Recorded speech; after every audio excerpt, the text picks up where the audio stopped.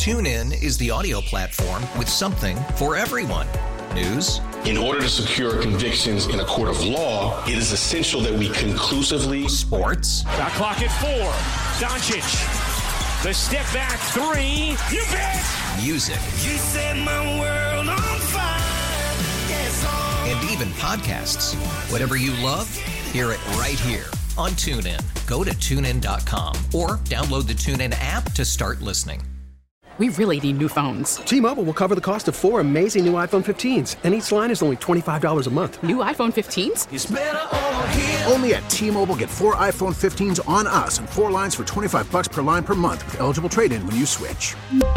Minimum of 4 lines for $25 per line per month with autopay discount using debit or bank account. $5 more per line without autopay, plus taxes and fees. Phone fee at 24 monthly bill credits for well-qualified customers. Contact us before canceling account to continue bill credits or credit stop and balance on required finance agreement due. $35 per line connection charge applies. See T-Mobile.com. Welcome back. Hour number 2 of Hardline here on News Radio 930 WBEN. Someone just texted in, Joe, have a good show. The show started an hour ago. But, whatever. It is Hardline here on News Radio 930 WBEN. Our next guest is County Executive Mark Poloncarz. Mark, good morning. Good morning, Joe. Hope you're doing well. Thank you. You too. And, we have a lot of serious stuff, a lot of stuff going on here in Erie County. But, Mark, I think we would both agree that one of the most serious things we can do is raise money to research the fight for cancer. And you partook in the 11-day power play yesterday. How did that go? It went well, Joe. Yesterday I was part of the 3-hour community shift game between the Western New York Media All-Stars and one of your fellow radio stations there, WGR. And we had a good time. We were on the ice for 3 hours. It was kind of funny. I started out with the Western New York Media All-Stars, but the WGR team needed a few more people. So I did a mid-game trade. I joked I was traded for a bag of pucks. And ended up playing with the GR team, which in the end won. But the most important thing wasn't the score, how many goals we scored. It was the two teams raised $13,000 for cancer research as part of the 11-day power play. And right now the 11-day power play is nearing $2 million raised this year between the 40 men and women who are skating for 11 days in a row, playing the world's longest hockey game, and all the other parties that partnered in the community shift. So money's going to go to Roswell Park, Camp Good Days and Special Times, and other entities that fight cancer. And that's what this is about, the community coming together, being generous to help others in need and try to find a way to, as we like to say in hockey, put cancer on ice. No, and that's amazing. And our meteorologist, Aaron Mentikowski, is part of that longest hockey game. And I saw a picture of him on day 7, and I think he's starting to feel it. But it's awesome work and a great job. And like you said, it's a great cause to finally put cancer on ice. Now, on Friday, we all witnessed the verdict in Kenosha, Wisconsin. Kyle Rittenhouse found not guilty. You tweeted that this is a terrible verdict and a further indictment of many injustices in our justice system. You want to further elaborate on your thoughts of that verdict? Well, I mean, it wasn't like he was protecting his own house and home. He came from outside the area, actually outside the state, I believe. This is we can't have vigilante justice. I was shocked he didn't get charged or didn't get convicted of anything. There's a question about whether or not he would have been convicted of murder, but I was surprised that he was found not guilty on all charges. And it sends a terrible message out that vigilantism is okay. We've seen lots of issues in our country in the last few years, and the last thing we need to have or can have are individuals patrolling our streets with long guns. Thankfully, I don't believe that would happen here in New York because of the laws we have. That individual would have been arrested right on site. But we have to restore law and order in situations of protests. As I've said, I will support any individual's right to peacefully protest. But if they start involving in chaos and other types of things, then they should be arrested. It sends a terrible message in my eyes with regards to what's okay to do. Regardless of whether or not he was convicted for murder or manslaughter or even an assault charge. Just wrong in my eyes because it's sending a terrible message. Mark, as an attorney, do you think this is more on the prosecution or on the jury? Well, you have to always respect the jury's verdict, whether you agree with it or not. I mean, that's the justice system we have.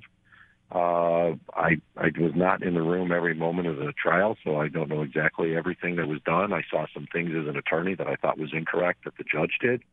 So you could actually at one time demanding that the jury applaud veterans or heroes. There's just things that you need to do in a justice system to ensure that it is a fair trial, and whether it's the judge, the jury, the prosecution. I guess there's probably a lot of discussion that's going to be talked about this trial for a long time. Now, also on Friday, we saw as the high school, I was about to say college football playoffs because I've been watching too much college football. The high school playoffs going on in Orchard Park, and McQuaid High School of Rochester, that game had to get postponed. How did this all follow out? Because we did have the team on the bus ready to come to the game when they were told they couldn't play. What is the protocol that they failed to play on Friday? Well, I'm glad you brought this up because the standard that we have for a student attending school or participating in school activities, if they've been exposed as a close contact to another individual, is if they're vaccinated and they show no symptoms, they can go to school and they can participate in school activities. School football game would be one of those activities. If they're unvaccinated, they need to quarantine. On Tuesday, McQuaid identified 2 students that had tested positive. They then ran multiple tests over a number of days. Now, there is no testing out option, so it's not like just because you test out, you'd be able to do it. But in the meantime, through the test, they identified in total, I believe, 10 students out of a team of, I think, 50 that tested positive and a coach. And they basically were left with, I think, 25 players who were vaccinated who would have been able to play. So we told them they could hold the game and they could play, but they could only play with the vaccinated players who were not showing symptoms. The students who were unvaccinated would have to quarantine, which is the same rule in Monroe County, where McQuaid is from, as it is in Erie County. So the rules aren't different. McQuaid didn't like that. They didn't like it because what would have ended up happening is they would have lost, in some ways, what I've been told, some of their best players who are unvaccinated who were not sick. So they kept on saying, we're going to bring our entire team except for the people who are positive. And we're like, you can't do that. Under the rules that we have, those students have to quarantine. And it's the same rules in Erie and Monroe County. They didn't like that. They got a court order, temporarily, a TRO, prohibiting Erie County from enforcing its rules. And the New York State Physical Fitness Association that runs the games said this was wrong. We have to follow the health department rules. So McQuaid was going to come here and play with vaccinated and unvaccinated students in contravention of both Erie and Monroe County's rules with regards to whether those students could play in a game or, for that matter, go to school because they had a quarantine. So if you think about it, why would you allow a student to play a football game in which you're in very close contact with your own players and the opposing players, but you wouldn't allow them to attend school because they were unvaccinated and they were in close contact exposed to COVID-19? And they have a COVID-19 outbreak. Approximately 25% of their team is now COVID-19 positive in the last 5 to 6 days. So the New York State Physical Fitness Association, in concert with both Erie and Niagara County or Monroe County's health departments, agreed to postpone the game. There's going to be another judicial hearing that has to be heard. I think the information was not all presented to the judge about the seriousness and the amount of McQuaid students who were positive. And I'm just disappointed in McQuaid trying to force a game to be played with students who had been exposed to COVID-19 that we know as the week went along, more and more of those students tested positive. I'm fully expecting when they do more tests over the next couple of days, more students will have tested positive. So I commend the New York State High School Physical Fitness Association for postponing the game. I think that was the right decision. If they had not been willing to do it, and they did it on their own accord. They said this was the right thing to do. If they had not done it, I would have postponed it pending further discussion and implementation of our rules. McQuaid could have come and played with the vaccinated players. We told them that. They knew that. They didn't, and I've been told they told the judge they weren't going to do that because they were not going to have a team that they felt would win the game. So truthfully, winning the game may have been more important than the health of all those involved.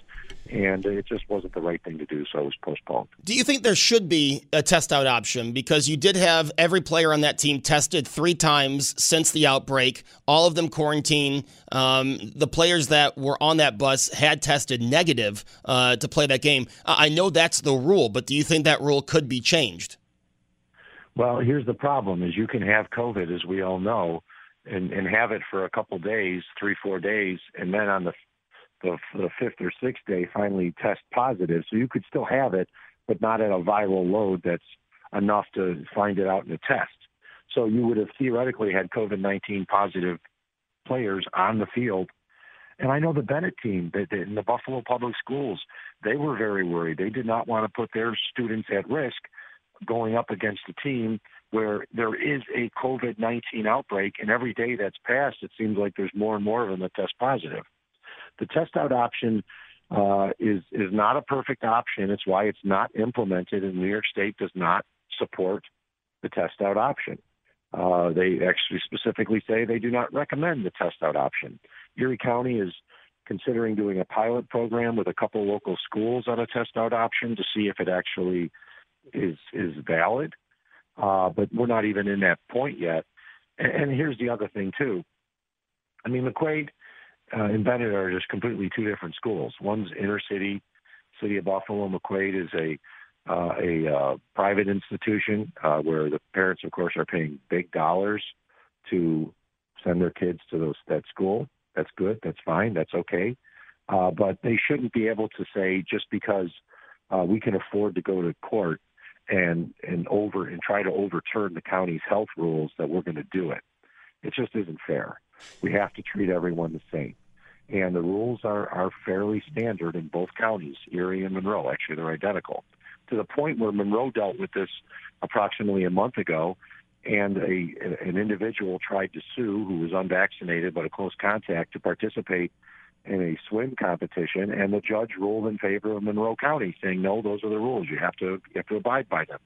There are ramifications for decisions that are made by parents. If you decide to not vaccinate your child, you can make that decision. But the rules are, if they're exposed as a close contact, they have to quarantine. There are ramifications of the decisions that are made, and to try to go around the rules because you don't like them, that is not good. And what we're talking about are children. These are children playing a sport. And what if one of the McQuaid kids was positive, tested, let's say today, positive, but they might have played in the game yesterday, and now they've exposed potentially other children, not only on their team, but from Bennett High School. I'd be getting criticized today for not postponing the game. So I think we did the right thing. Mark, one more thing on this. You talk about a potential pilot program for a test-out option. Do you think that would be best practiced, for a practice run in an environment that's outdoors instead of in a school setting? Well, no. Right now, New York State does not recommend test to stay.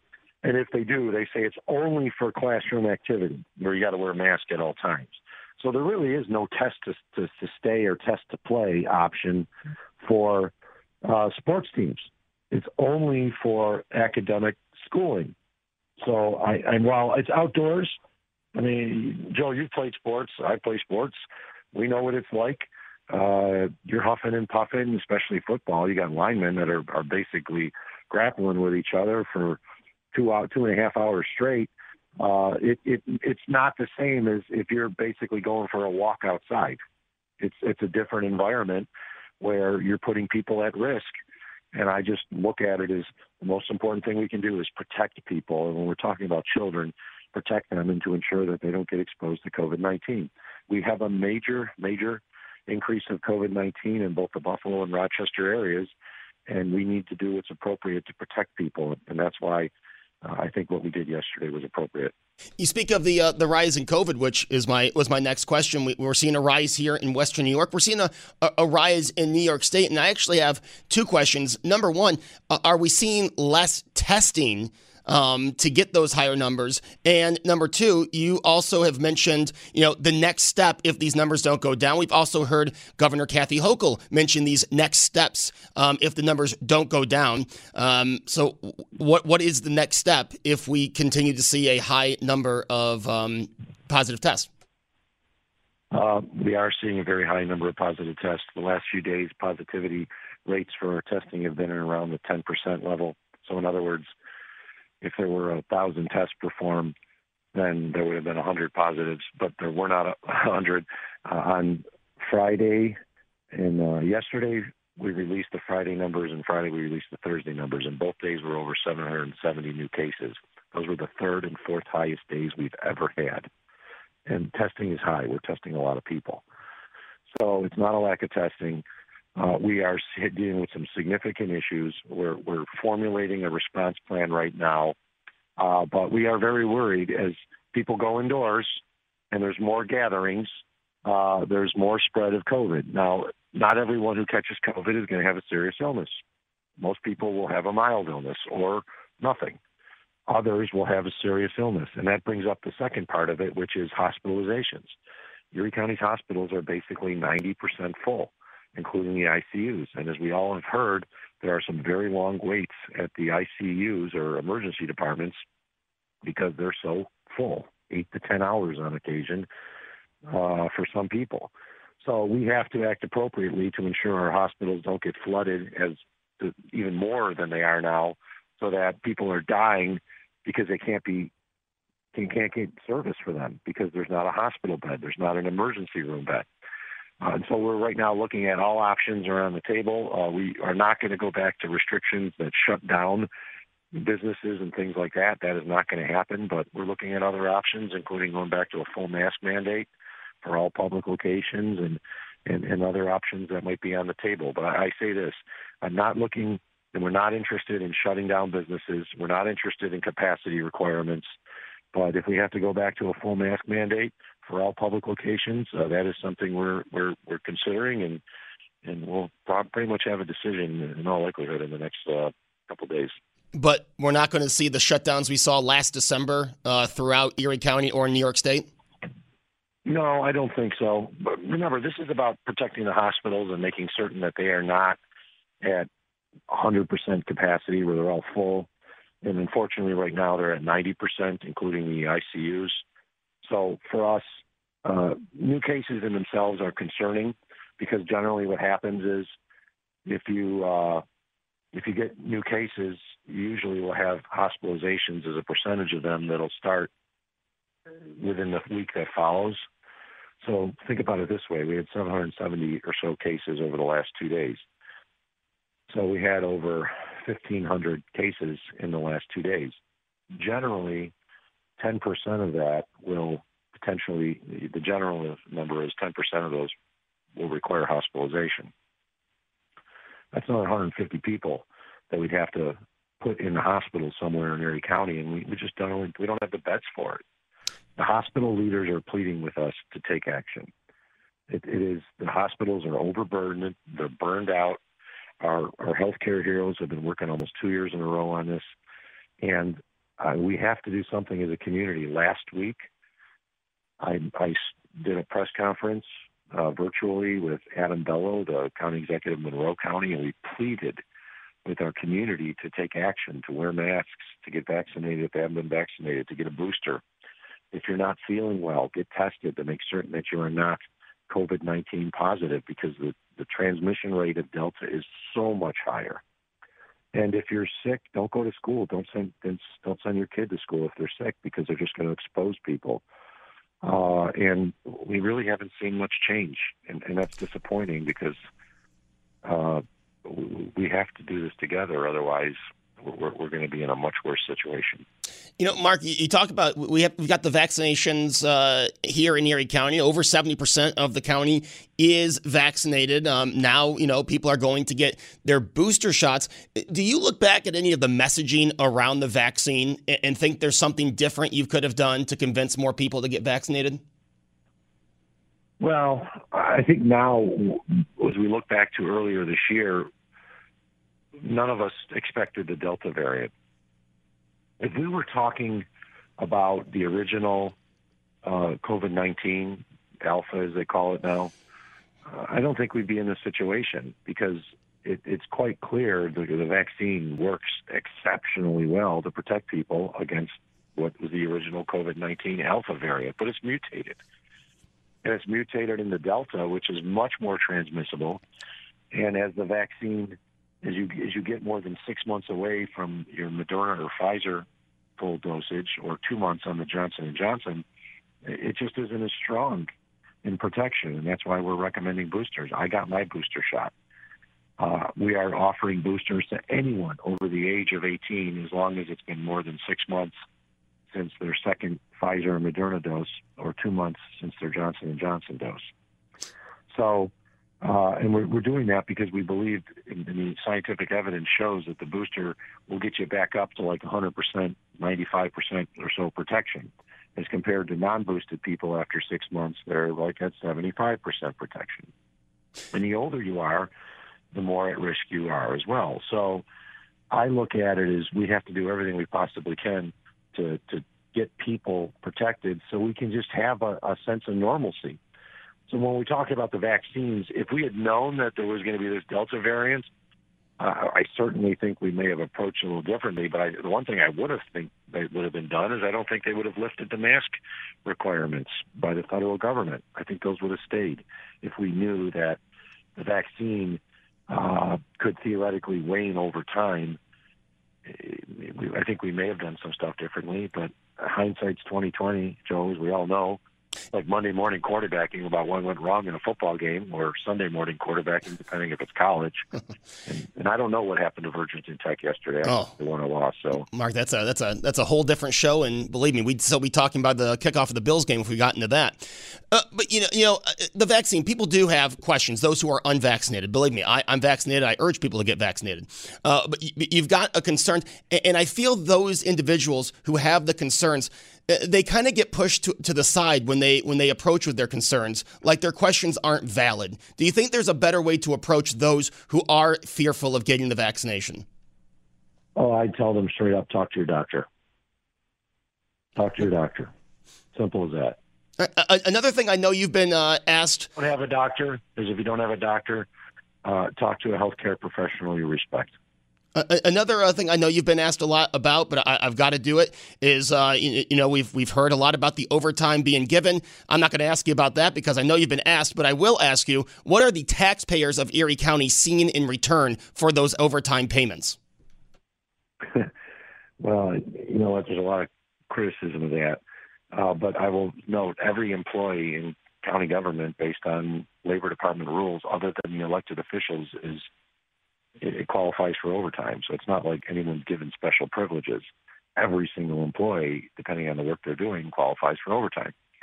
So I would just remind everybody that whether it's a sheriff's deputy in the sheriff's office has actually accumulated the vast majority of the overtime that has been paid out related to COVID-19 response, or a health department employee, it's there to protect the public.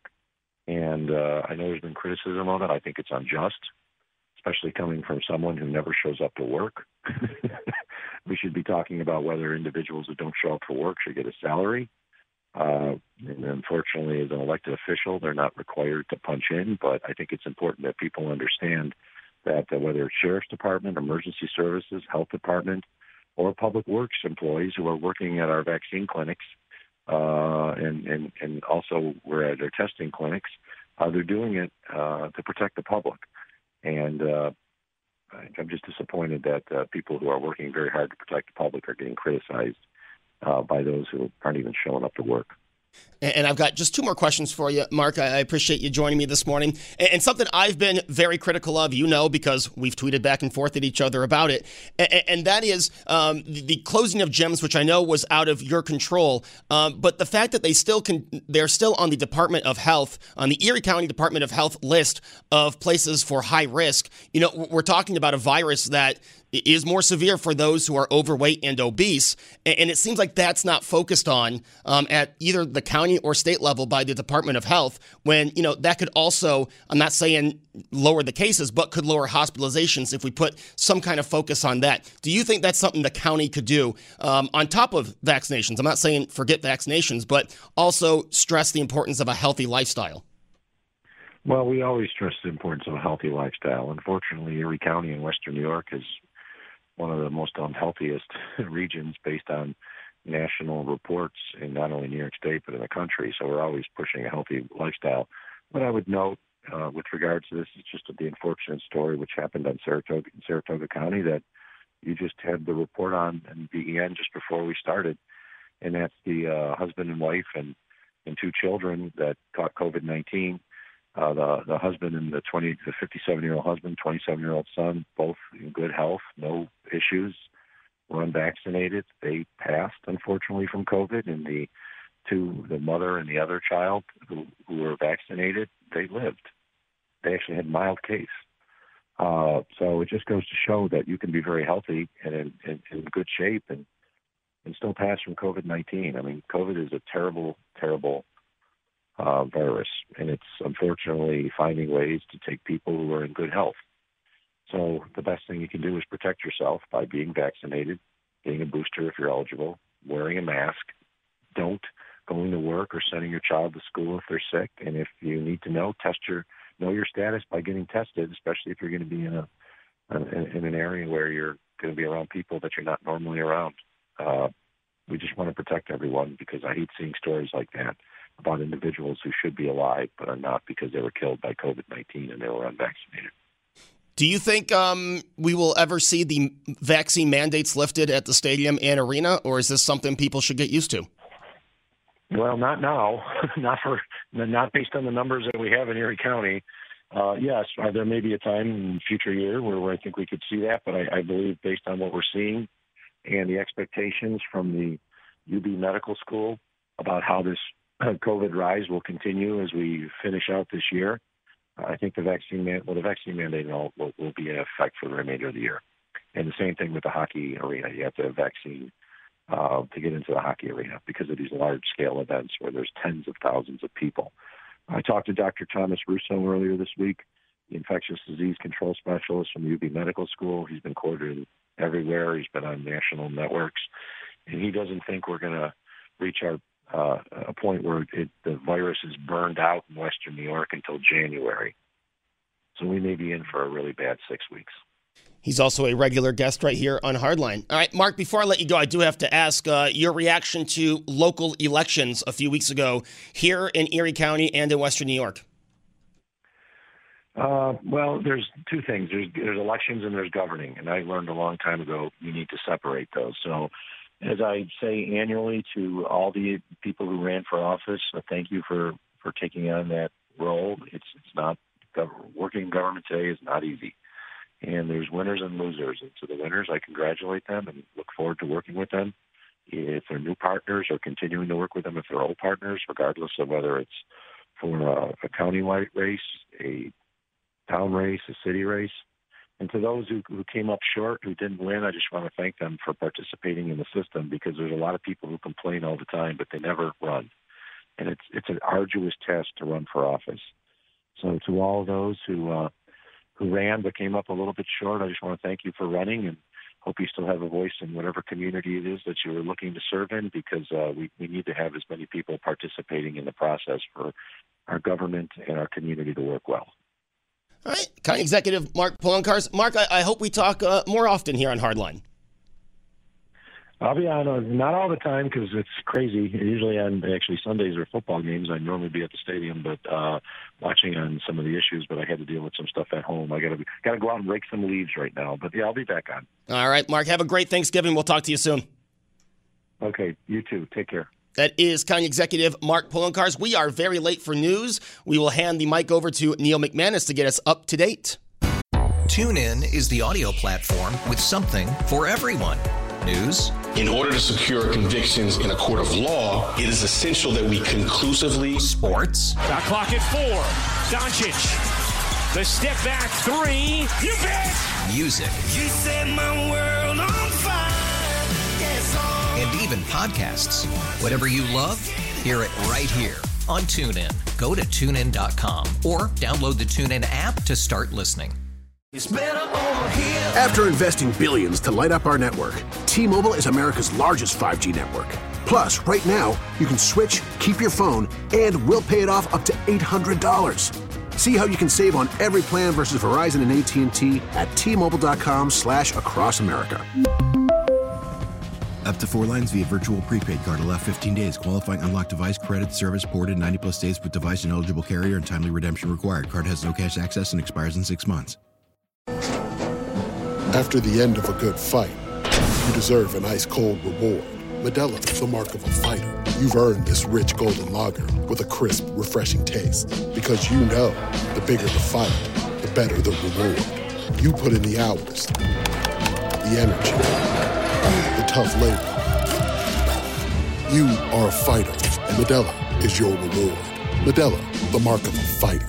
Drink responsibly. Beer imported by Crown Imports, Chicago, Illinois.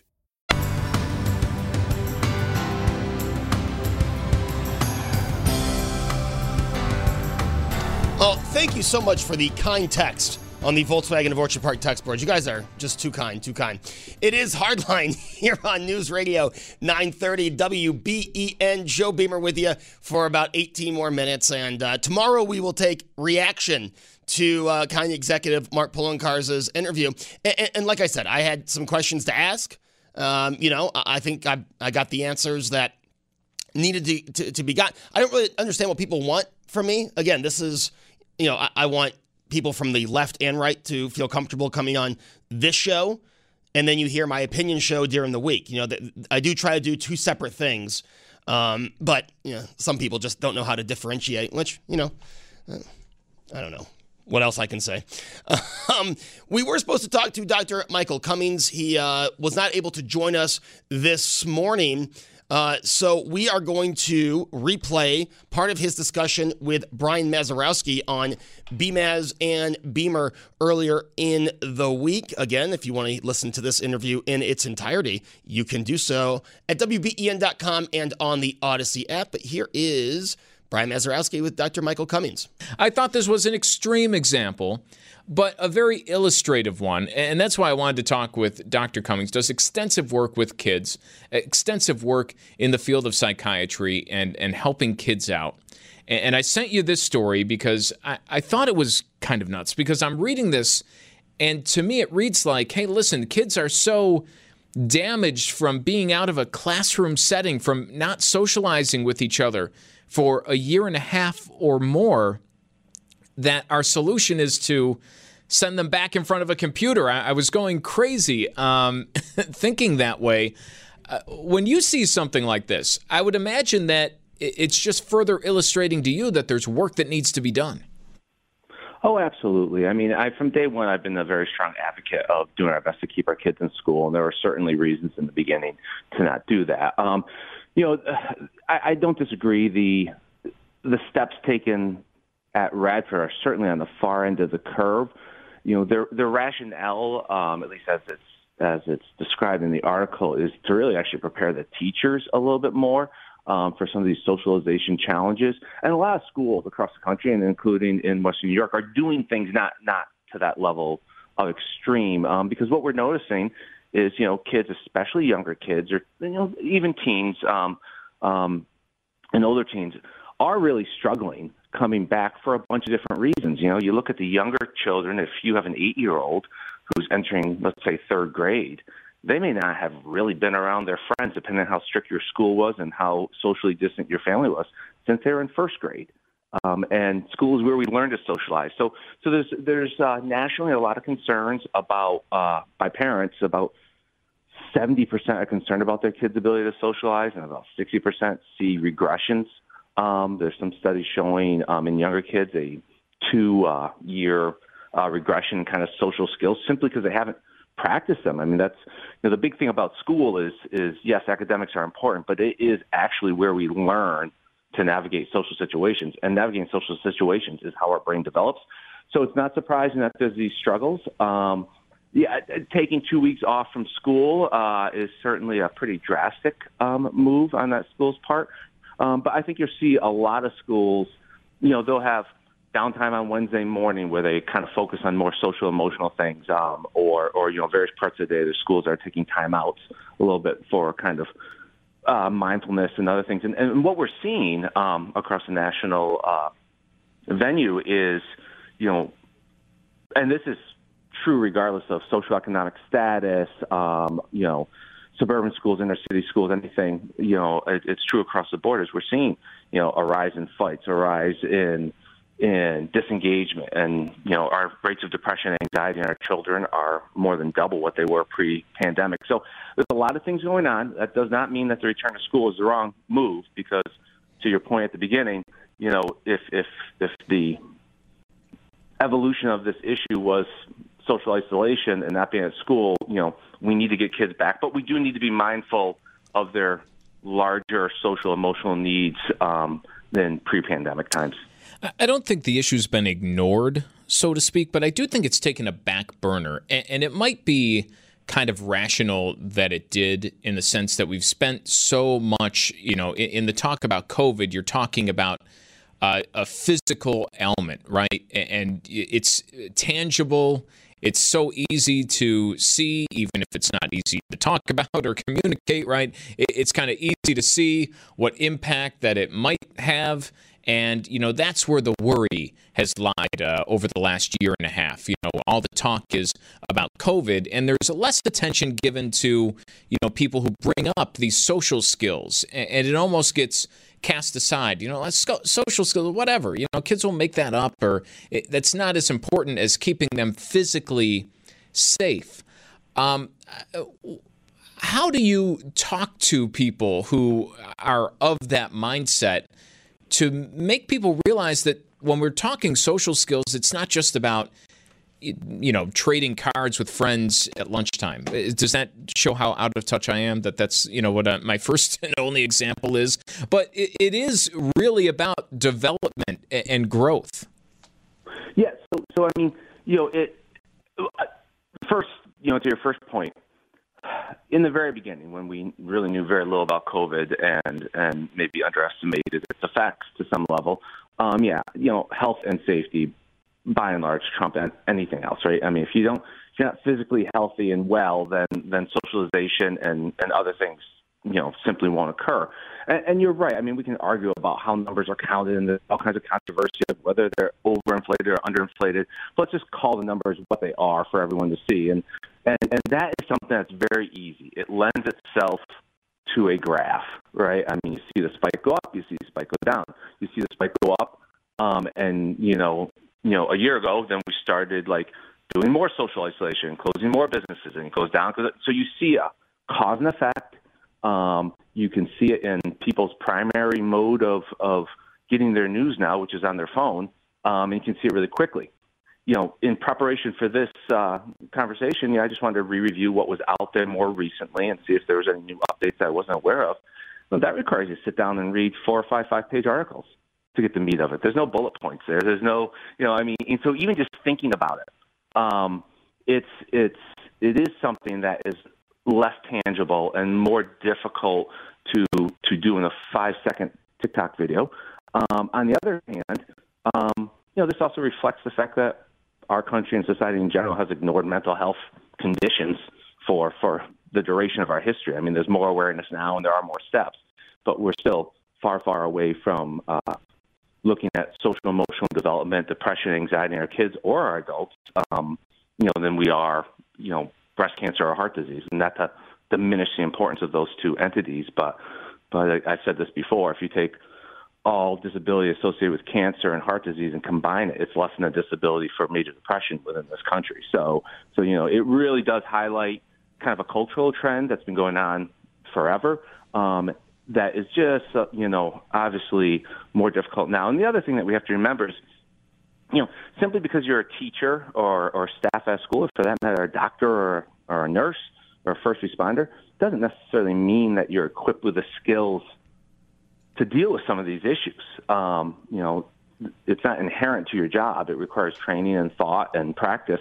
And so our teaching staff who are returning under times of uncertainty, they're doing this doubly, right? They're dealing with whatever's going on within their households and then dealing with whatever's going on in your household in the school setting. So it's not just the kids who need support at this point. It's also the people who are taking care of the kids and the people who are taking care of the schools. Some of the most vital people inside a school or a hospital are housekeeping and dietary.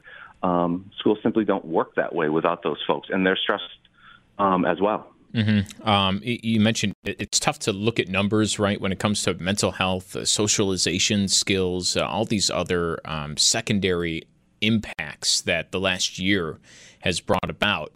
And I see a lot of these, I'll see one or two headlines a week. I think the latest one was out of Canada, where it says, X% have said that they have become depressed over the last year, or that the depression levels have increased by whatever percentage point over the last 18 months. And it's talking about kids, but also the general population. And I still think that there is, while something like depression has gotten a lot more attention in recent years, I always see those headlines and I'm wondering, how do you know that? How does that manifest itself? And what would cause somebody to, take a survey and say, yeah, I am? That has to be very hard to pinpoint. How is that manifesting itself in the past, let's say, year or so? Yeah, so it's interesting, right? I mean, in some ways we can measure certain outcomes. Most of the stuff is surveys, and most of it is self-reported surveys. I mean, there certainly are studies there are people doing, but a lot of the data we're seeing will be like census surveys or other things that go through. And they're done well, and I think in general most professionals at least believe the trends. It's not the same thing as, a randomized controlled study, which are much harder and more costly to do and take time. I think it's interesting though, we see increased rates of depression, anxiety, substance abuse, alcohol use, opiate use, overdoses, et cetera, et cetera, et cetera. And yet by and large, we're seeing a decreased utilization of psychiatric emergency rooms and inpatient beds.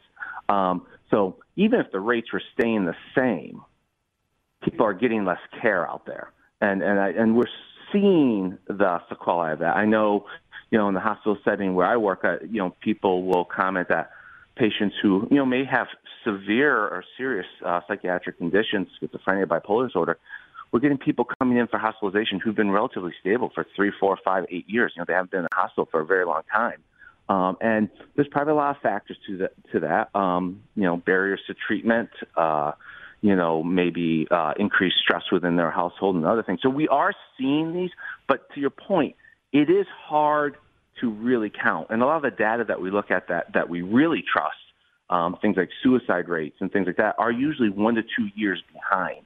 So, if I give you stats about, the rates of suicide within our country, we're giving you 2019 stats. So we won't fully see the sequelae of the pandemic from a psychiatric standpoint for years to come. And for some of our individuals, kids, particularly those with developmental disabilities and autism, we will be seeing the manifestations of this, for decades.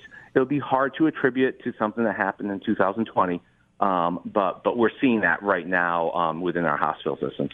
Yeah, how that manifests, you hit on, you might not see that for decades. I'm wondering how it might be manifesting itself right now, in not the clinical sense, not the hospitalization sense, and not more of the, I'm not the one to say whether it's a serious disorder or not, but just the general sense of when you see the surveys and there is the, uptick in, I think what you would not call depression, but say unhappiness, right? And just kind of a malaise that we heard this a lot during the early months of the pandemic, right? People are working from home all the time.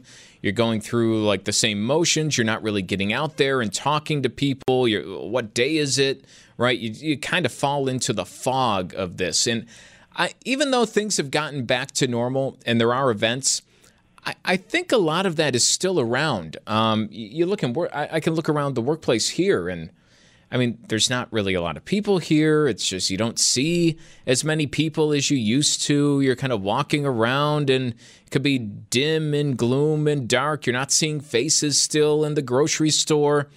That has to have some greater impact if there's a lot of people walking around, and you can kind of feel the vibe of a room that you walk into, and hey, this room's a little colder, a little less happy than it used to be. Well, humans are social creatures by nature. That's how evolution occurred, right? I mean, that's how we went from being, into small tribes into big giant cities and everything in between. And I think there's a couple real life examples that, and one you hit on, I used to do my grocery shopping at Wegmans every Saturday morning. And, you'd see people you knew, so there's some socialization there. You also saw a lot of people who just happen to have the same shopping time frame as you. And so you don't know who they are, but you make eye contact with them because you see them once a week or every other week or something like that. And people are making eye contact, and people are, apologizing for cutting someone off or doing something like that. And if you really notice, that's far different now. I mean, eyes are down.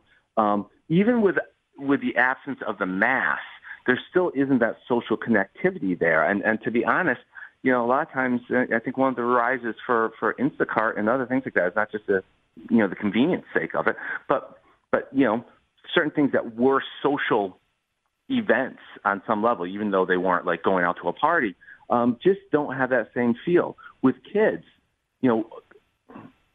social media and screen time was already probably the primary way that kids communicated socially. But school was the opportunity where that did not happen. Now, because of most interactions happening on social media platforms or, on screen time for school during the last 2 years, there's a lot of lack of practice for how to interact in a social situation. And that is Dr. Michael Cummings with Brian Mazurowski. If you want to listen to that in its entirety, it's available at WBEN.com and on the Odyssey app. I thank you all for joining me on Hardline this weekend. Hopefully you'll join me tomorrow morning at 10 o'clock as I fill in for David Bellavia. It is Thanksgiving week. I hope you are all in the holiday spirit. Have a great Sunday. Go Bills. Have a great Thanksgiving. If you're not going to join us this week, I hope you have a great Thanksgiving with your friends and family. Spend it with those that mean the most to you, and don't let anyone tell you otherwise. We'll be back here tomorrow at 10 o'clock on WBEN. TuneIn is the audio platform with something for everyone. News. In order to secure convictions in a court of law, it is essential that we conclusively. Sports. Shot clock at 4. Doncic. The step back 3. You bet. Music. You set my world on fire. Yes, and even podcasts. Whatever you love, hear it right here on TuneIn. Go to TuneIn.com or download the TuneIn app to start listening. We really need new phones. T-Mobile will cover the cost of 4 amazing new iPhone 15s, and each line is only $25 a month. New iPhone 15s? It's better over here. Only at T-Mobile, get 4 iPhone 15s on us and 4 lines for $25 per line per month with eligible trade-in when you switch. Minimum of 4 lines for $25 per line per month with autopay discount using debit or bank account. $5 more per line without autopay, plus taxes and fees. Phone fee at 24 monthly bill credits for well-qualified customers. Contact us before canceling account to continue bill credits or credit stop and balance on required finance agreement due. $35 per line connection charge applies. See T-Mobile.com.